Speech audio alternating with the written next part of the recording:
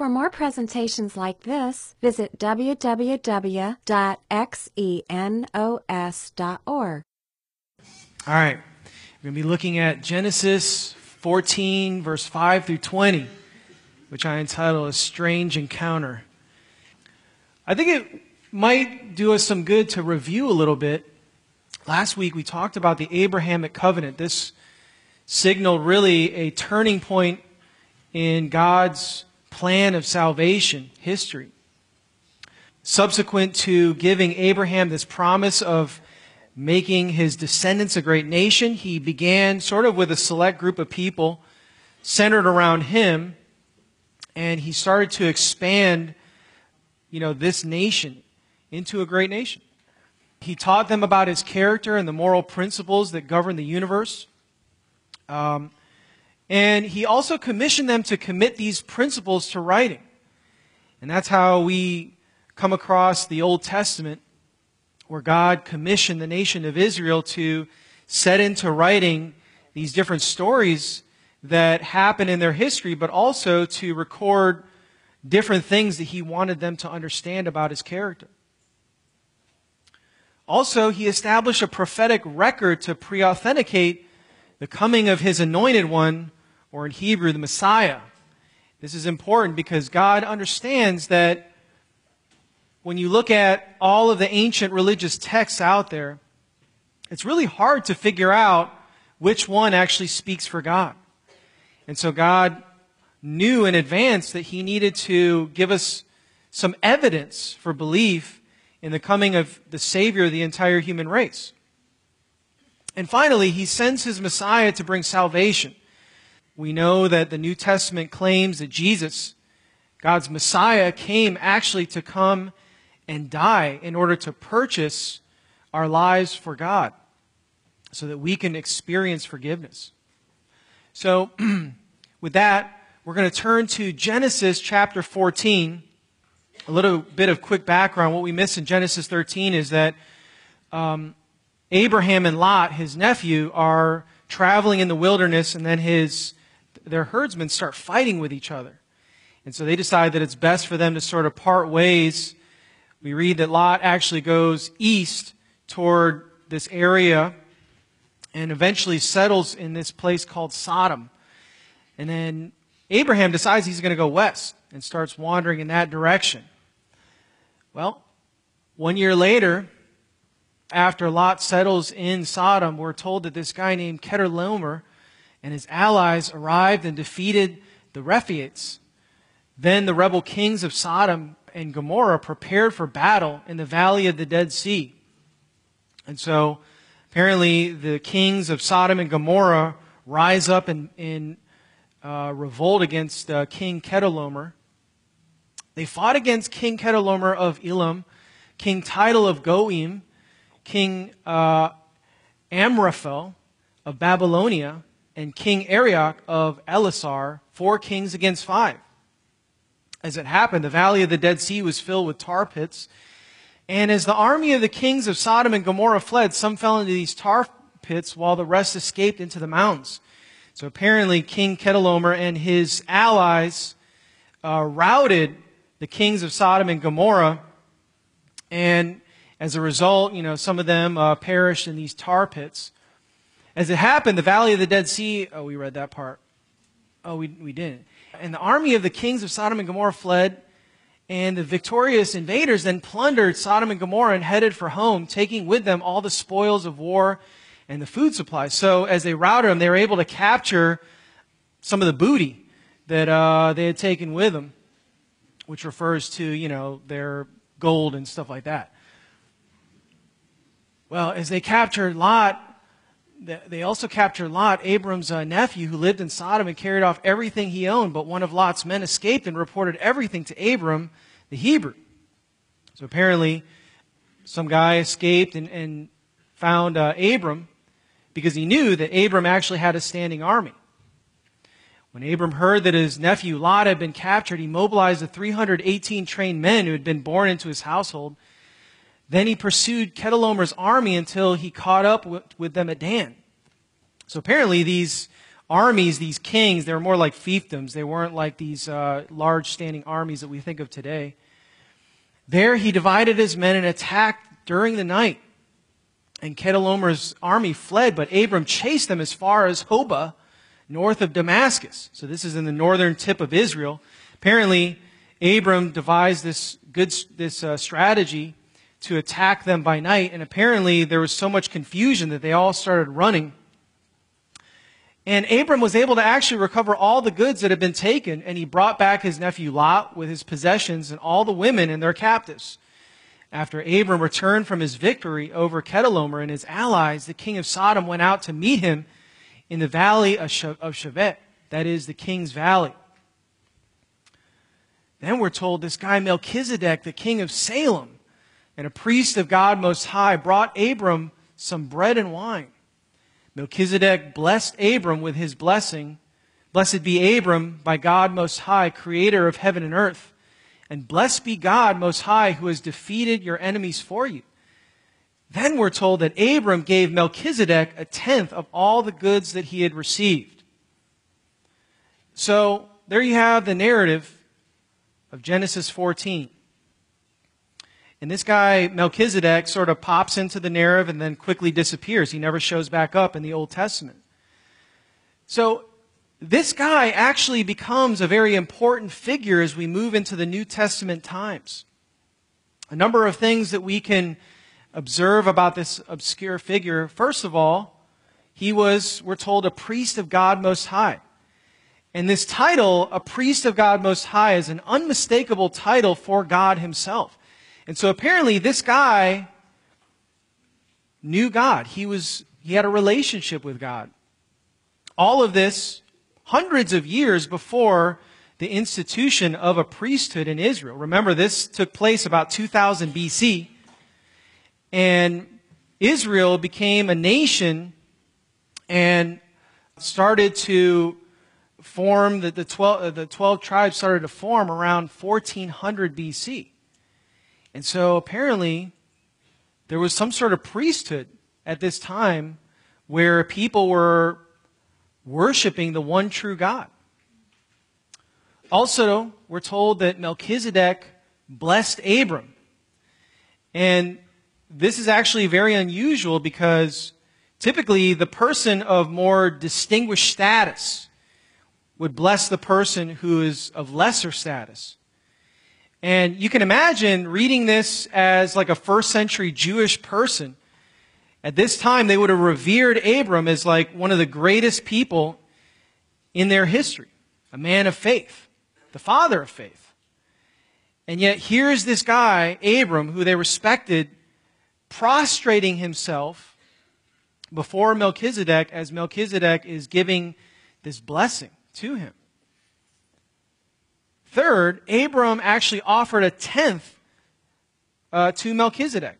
This was actually a common practice. Whenever you would go to a priest, you would offer them a tenth of your sacrifice. Or in Israel, we know that the people were obliged to give a tenth of their earnings in order to support the priesthood. And so apparently this was Abram's tithe to Melchizedek that he was offering. And so it indicated that he was paying tribute or respect to Melchizedek as a high priest of God. Also, his name means king of righteousness. Melch means king, and Zedek means righteous one. And so it's interesting that his name actually means king of righteousness, which we'll see has some significance later on. Also, he was a king of Salem. And this word, Salem, actually is later the Hebrew word shalom, so he's a king of peace. But we know that later this area of Salem became Jerusalem. And so apparently this guy, Melchizedek, was actually a king in Jerusalem, modern day Jerusalem, where eventually we see God's anointed one, the Messiah, will reign. Also, his genealogy doesn't seem to appear in Genesis. Now, this part's important because in the ancient Near East, whenever you wanted to establish somebody important's identity, you needed to give a genealogy. You know, if you look at Jesus' life, the author of Matthew and Luke, both of them established Jesus' identity by giving his genealogy. And yet here's this guy, Melchizedek, without genealogy, sort of comes into the narrative and then quickly disappears. And yet he apparently holds this really high status. The author of Hebrews comments on this in Hebrews 11 verse 3, where he says, there is no record of his father or mother or of any of his ancestors, no beginning or end to his life. He remains a priest forever. So the author of Hebrews makes a sharp observation about Melchizedek, that even though he is this distinguished figure, apparently the author of Genesis never decided to put his genealogy into the account. Now, when you look at all of these different things about Melchizedek, it signals to a careful reader that this guy was an important figure, that he held a higher status than Abraham, which again, to the average Jewish reader, would be pretty shocking. And yet we don't really know that much about him. Okay? Sometime later, and this is okay, if you're new here tonight, there's going to be a lot of information. I don't mean to flood you with too much, but you got to stick in here with me, and I promise there's a payoff at the end, okay? All right, so sometime later, God establishes a priesthood and the office of high priest. You know, when you look at Israel's history, God establishes the nation of Israel, and he sets up this priesthood that comes from a specific family among the 12 tribes of Israel. They would come from the line of Levi. And these guys actually served as priests, intermediaries between God and man. And so what they would do is they would serve at what was called the tabernacle. The tabernacle was like this mobile worship tent as the Israelites were wandering through the desert. God would lead the nation of Israel by a cloud during the day, a pillar of cloud. And then during the night, there would be this pillar of fire. And wherever it settled, God said, I want you to build or construct the tabernacle beneath that. And each time it stopped, it would actually fill this tabernacle with God's presence. And so the priests would serve in the tabernacle as sort of representatives for the entire nation of Israel. In addition to this, the priests offered gifts and sacrifices for sin. You know, you could offer a sacrifice to God like a drink offering or a whole burnt offering. This wasn't compulsory. It was something that you could do as a way to just show your devotion to God. But there were also a whole set of sacrifices called guilt offerings. And these represented the type of sacrifices you were obligated to fulfill in the case where you committed known sin. And so God was essentially teaching the people that whenever you commit an act of moral wrongdoing, there needs to be some sort of payment. A life needs to be taken. This is probably exemplified most by the Day of Atonement, one of the holiest days in the Jewish calendar. The high priest, who came from another specific line within the family line of Levi, would serve the nation of Israel by once a year entering the most holy place inside of the tabernacle. And he was only able to go in there once a year on this day. But before he entered in there, God said, I want you to take a goat, and it can't have any blemishes on it. Can't be spotted, can't have like 3 legs. It needed to be perfect in order to indicate its moral perfection, to symbolize that.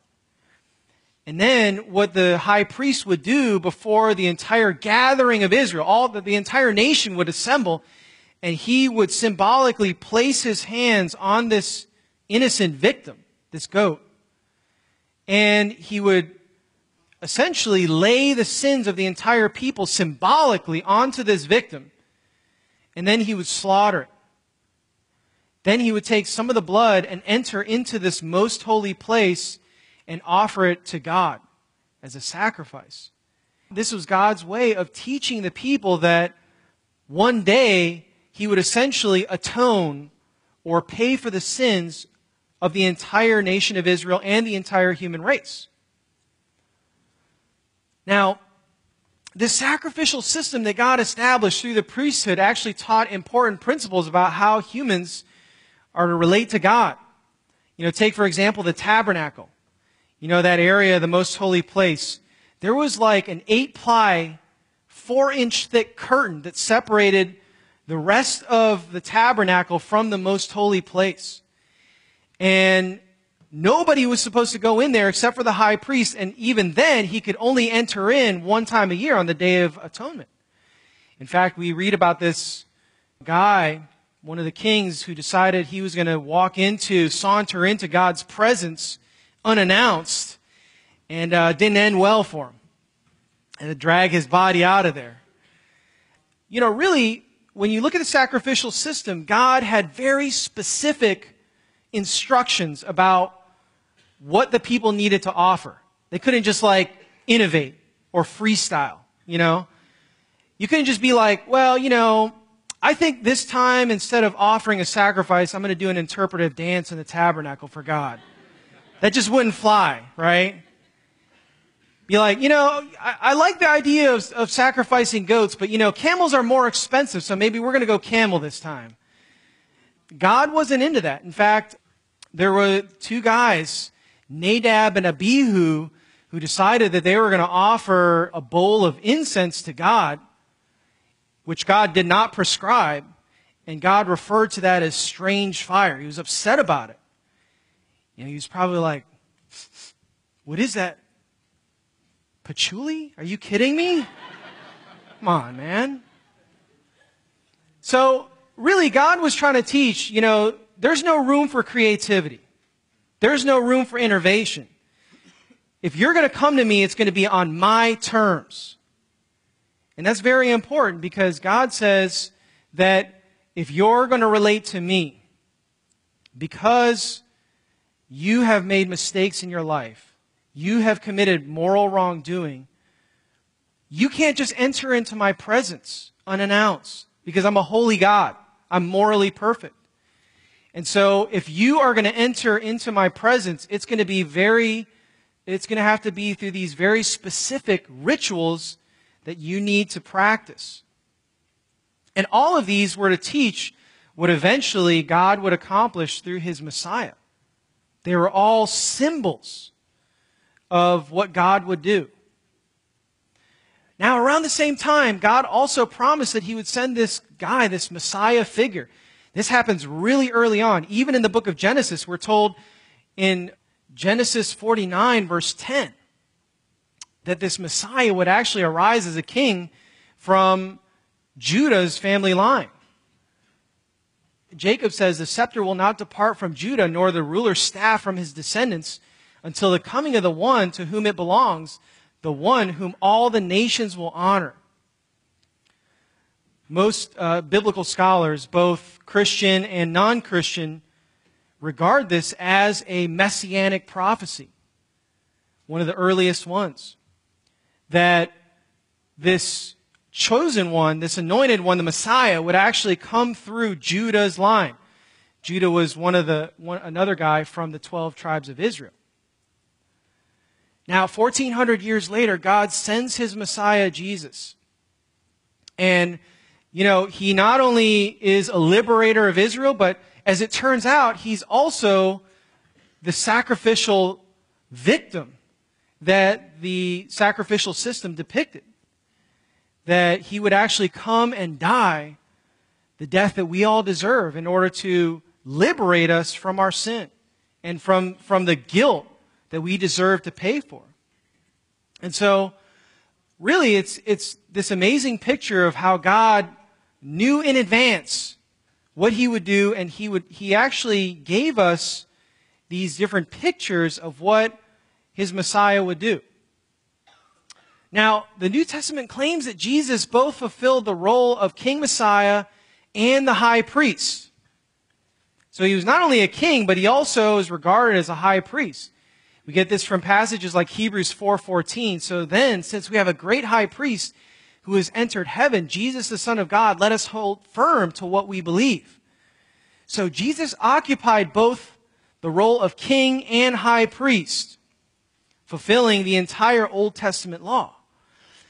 But there are some problems with this. You know, when you look at Jesus' high priesthood, the implications are that it wipes out or makes the Levitical priesthood obsolete. And yet, some of the issues that you run into are, first of all, that priests have to come from the tribe of Levi. And yet, we know for a fact that Jesus did not come from the tribe of Levi. He came from the tribe of Judah. In fact, you could trace his family line all the way to David, whom God promised he would establish the throne of Messiah through. And so, you know, you think about these first century Jewish people who are hearing about Jesus, that he's the Messiah, and also that he's the high priest who serves God. They would know that Jesus never was born into the tribe of Levi. And that would have been a serious problem for them. You know, think about it this way. To put it in more contemporary terms, you know, you have Arnold Schwarzenegger, and he qualifies to be the governor, right, of California, and the Terminator eternally. You know, you think about Arnold Schwarzenegger, and he's qualified to do these different things, and yet he's disqualified from being the President of the United States because he wasn't born on U.S. soil. And so, in the same way, Jesus qualified to be King Messiah, and yet he was not qualified under the Mosaic law to be a high priest. Okay? Secondly, Jesus isn't around anymore. That's a serious problem. I mean, he's not here to intercede for us. So a lot of, first century Jewish Christians were scratching their head wondering, if Jesus isn't interceding for us, then how can he serve as a high priest? Maybe we should just go offer sacrifices at the temple, which wasn't a really good idea, according to the book of Hebrews. Again, to put this maybe as an analogy, think about Abraham Lincoln. He's arguably one of the greatest presidents we've had. He had this remarkable ability to work with the other side of the aisle. And yet, even though he was a great statesman and diplomat, it doesn't really have much impact on our present day because he's dead, right? He's not around. And so likewise, since Jesus isn't here on earth, then what good is it that he is the priest or the high priest? So really, no devout Jewish person could accept Jesus as a valid high priest. And if you ever read through the book of Hebrews, that was exactly what they were wrestling through. So this poses some serious problems, in my opinion. How could Jesus fulfill both the role of king and high priest in order to fulfill the entire Old Testament law and prophets? Well, God happened to anticipate all of these problems. Enter Melchizedek, okay? First of all, he didn't come from the tribe of Levi. In fact, Levi wasn't even around at this time, right? Secondly, Genesis tells us that he served as a priest of God Most High. So even though he wasn't a priest through the Mosaic law, he was indeed a priest of God Most High, probably through a different order that God established earlier on. Third, he enjoyed a greater status than Abraham. This was indicated by the fact that Abraham offered him a tenth and prostrated before Melchizedek, and Melchizedek blessed him. Also, he enjoyed a greater status than both Levi and his descendants. By extension, if Melchizedek was more distinguished than Abraham, then he's certainly more distinguished than Abraham's descendants. In fact, Hebrews points to this in Hebrews 7, verse 9 and 10. One might even say that Levi, who collects a tenth, paid a tenth through Abraham, because when Melchizedek met Abraham, Levi was still in the body of his ancestor. I'll let you unpack that. And so, in a way, Levi was actually paying a tenth, or paying tribute to Melchizedek, because Levi wasn't even around. Also, this guy Melchizedek also occupied the role of a king as well. Remember, we're told that he was the king of Salem, and that his name actually means king of righteousness. But even though we have this pattern for somebody who occupies the role of both king and priest, we're still missing a connection that links both Jesus and Melchizedek. This is where Psalm 110 comes into play. About 1,000 years later, the King David wrote this psalm. He says, "The Lord says to my Lord, sit at my right hand until I make your enemies a footstool for your feet. The Lord will extend your mighty scepter from Zion, and you will rule in the midst of your enemies." So David is writing this, and he says, "The Lord says to my Lord." Now, in Hebrew, the capital L-O-R-D refers to God's personal name, Yahweh. And then the capital L, lowercase o-r-d, is another name for God, Adonai. Now, this could refer both to God, but it could also refer to people who are distinguished. And yet, the question we have to ask ourselves is this. As David is writing this, he is the unmistakable ruler of Israel. Nobody was even contending at the time. And so, who was David referring to when he refers to this Lord, or Adonai? It must be somebody more distinguished than him. Well, we're told too that this figure, God says to him, "Sit at my right hand until I make your enemies a footstool for your feet. The Lord will extend your mighty scepter from Zion." So this guy's a king. And this imagery of making your enemies a footstool of your feet, this was something they used to do in ancient Near Eastern battle. Whenever the victor would meet those who were vanquished, the king who had been vanquished would lie prostrate, stomach on the ground, and the victorious king would put his foot right on top of the back of the person's neck to indicate that he had vanquished his foe in front of all of their armies. And so, this picture is what this Messiah figure, this anointed one, will do, is that he will vanquish all of his enemies and will conquer them. Also, we're told that he will rule from Zion, which happens to be the same place later where, Melchizedek came from, Jerusalem. Well, in verse 4, we're told the Lord has sworn and will not change his mind. You are a priest forever in the order of Melchizedek. The crucial linkage that we were looking for this entire time, right here. That you are going to be both a priest and a king. It's obvious from the context that this guy is going to be a king. And so, God gave a pattern in the Old Testament first through Genesis 14 and then elaborated on it in Psalm 110, showing that there would be this figure who would arise, this chosen one who would be both a king and a high priest, according to the order of Melchizedek. And note that it's forever. Remember how I mentioned that this guy Melchizedek didn't have a genealogy to speak of? And how the author of Hebrews inferred that that meant that he had an eternal priesthood? Well, it becomes incredibly clear right here in Psalm 110 that he will serve as a high priest forever, interceding on our behalf before God. Okay, some implications.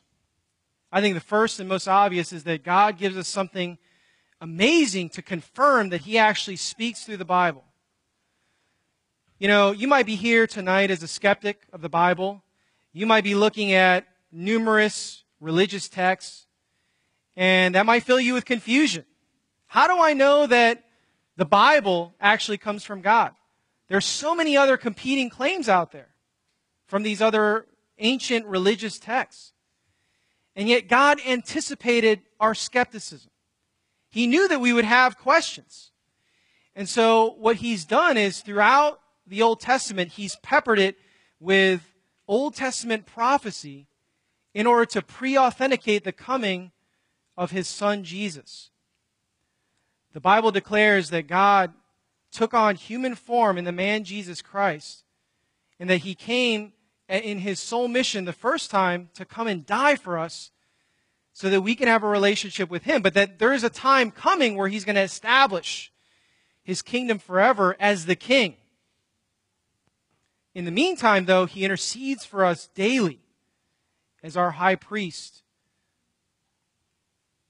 And so God gives us this incredible picture of what Jesus would do, and he authenticated it in advance.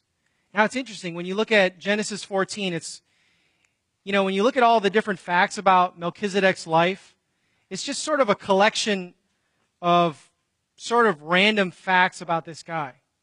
They seem sort of unrelated and incomprehensible. And yet, when you start to view it, though, through the lens of Psalm 110, you get clarity. You know, think about this sculpture. Okay, you look at it and it looks like a pile of random pieces of junk. But when you start to look at it from a certain angle, you gain clarity about the image that it produces. And in the same way, when you look at Genesis 14 through the lens of Psalm 110, you get this incredible picture of how God in history knew that you would have these skeptical thoughts in your head about whether the Bible actually speaks for God. And yet he's given us clarity about Jesus' mission to both be the king and also the high priest. Also, Jesus' priesthood effectively replaced the Levitical priesthood.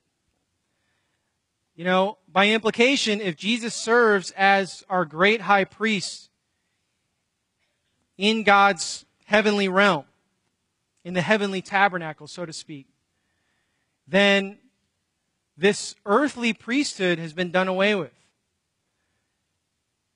Actually, the author of Hebrews makes this very clear in Hebrews 7:11. He says, if perfection could have been attained through the Levitical priesthood, for on the basis of it the law was given to the people, why was there still a need for another priest to come, one in the order of Melchizedek and not in the order of Aaron?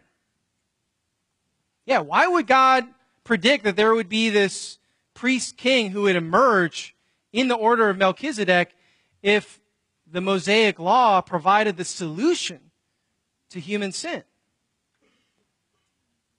Now, I think this is important because this also indicates that we are no longer required to turn to an earthly or human priest. You know, there are some denominations that argue that we still need to turn to an intermediary, a priest.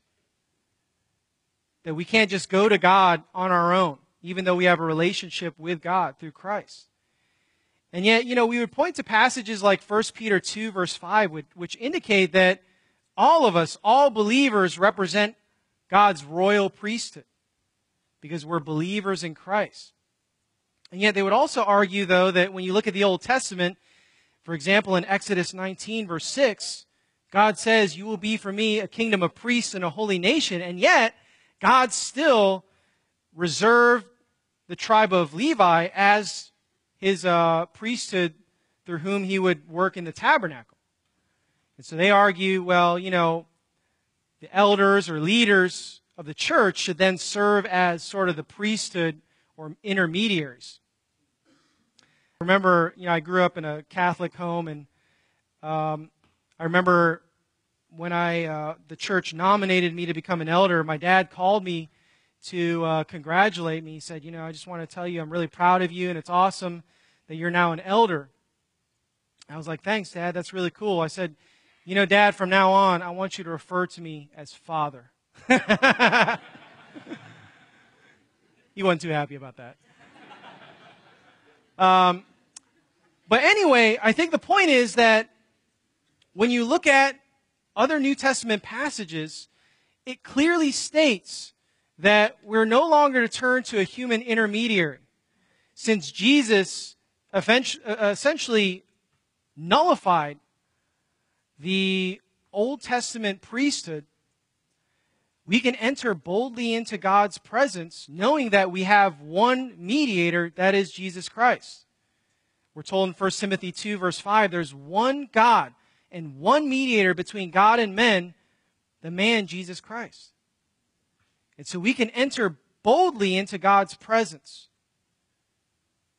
without shame, without guilt, knowing that Jesus intercedes for us as our great high priest.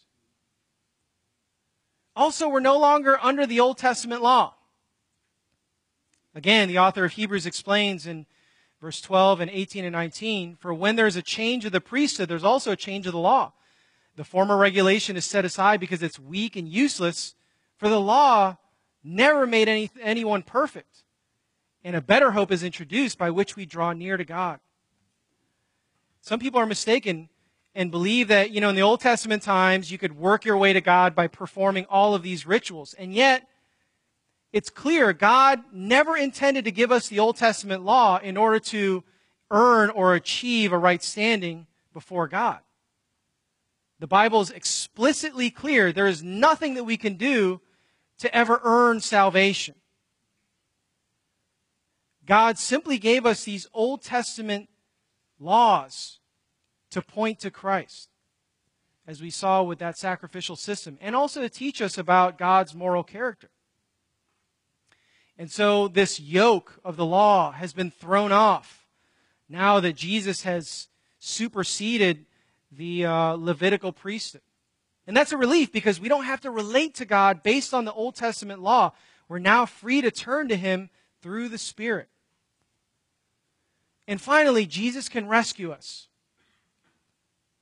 Again, Hebrews 7:25 says, therefore, Jesus is able to save us completely, those who come to God through Him, because He always lives to intercede for them. If you're here tonight, and maybe you've been investigating Christianity for some time, God has laid out these incredible prophecies in order to give you evidence for belief. He doesn't want you to just simply throw your brain out and become a Christian. You can be a thinking, rational, smart person and still be a Christian. And that's the reason why we have things like this. But ultimately, God has provided this evidence for you so that you can actually start a relationship with Him. But that begins by turning to Him and receiving the forgiveness that comes through the sacrifice that Jesus paid on the cross. And God doesn't make that hard for you to receive. All you need to do is turn to Him in faith and place your trust in Him. And God says that you can forge a relationship with Him that will never end. All right. We're grateful, Lord, that you, lay out predictive prophecy for us. I remember just going through a study where I was looking through the Old Testament prophetic material, and it was just blown away by how you, in so many places, were able to accurately predict the identity of Jesus and also lay out very specific things about His career. And I remember that being a very faith-building exercise, Lord. And so we thank you that you include that stuff in the Old Testament in order to pre-authenticate Jesus' coming. And I pray, Lord, for any people here tonight who are just investigating, that they would look into that they would check out this predictive material and see for themselves whether or not it's actually you speaking through the Bible. And we thank you for anybody who, is willing to take that challenge, and we pray that they would eventually come to know you. Pray that in Jesus' name. Amen. This study was recorded at Xenos Christian Fellowship and is copyrighted. You may freely copy and distribute it as long as you keep it intact and do not sell it.